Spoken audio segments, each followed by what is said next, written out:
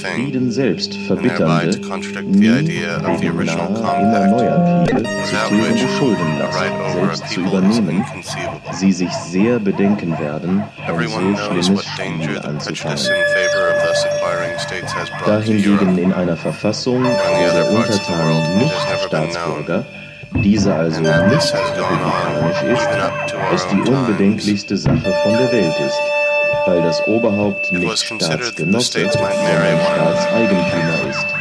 An seinen Tafeln, Jagden, Lustschlössern, Hoffesten und dergleichen durch den Krieg nicht das Mindeste einbüßt.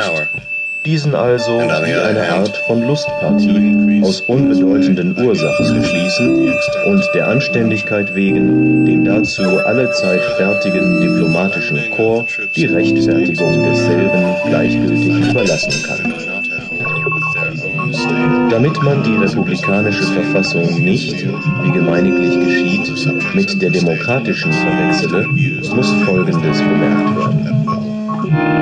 Die Formen eines Staats, Article 3, standing armies shall be entirely abolished in the course of time. For they threaten other states incessantly with fire, other appearing to be always equipped to enter upon it. Standing armies, miles perpetuos, excite the states to rival each other in the number of their armed men, which has no limits. By the expense occasioned thereby, peace becomes in the long run even more oppressive than a short war. And standing armies are thus the cause of aggressive wars undertaken in order to get rid of this burden. Besides, it has to be considered that for men to be hired to pay, to kill, or to be killed, appears to imply the using of them as mere machines and instruments in the hand of another, although it be the state, and that this cannot be well reconciled with the right of humanity in our own person. It is quite otherwise, however, as regards the voluntary exercise of the citizens in arms at certain appointed periods, for the object in view is thereby to protect themselves and their country from external attacks. The accumulation of treasure in a state would have the same sort of influence as regular troops, insofar as, being regarded by other states as a threat of war, it might compel them to anticipate such a war by an attack upon the state. For of the three powers known in the state is the power of the army, the power of external alliance, and the power of money. The money power might well become the most reliable instrument of war, did not the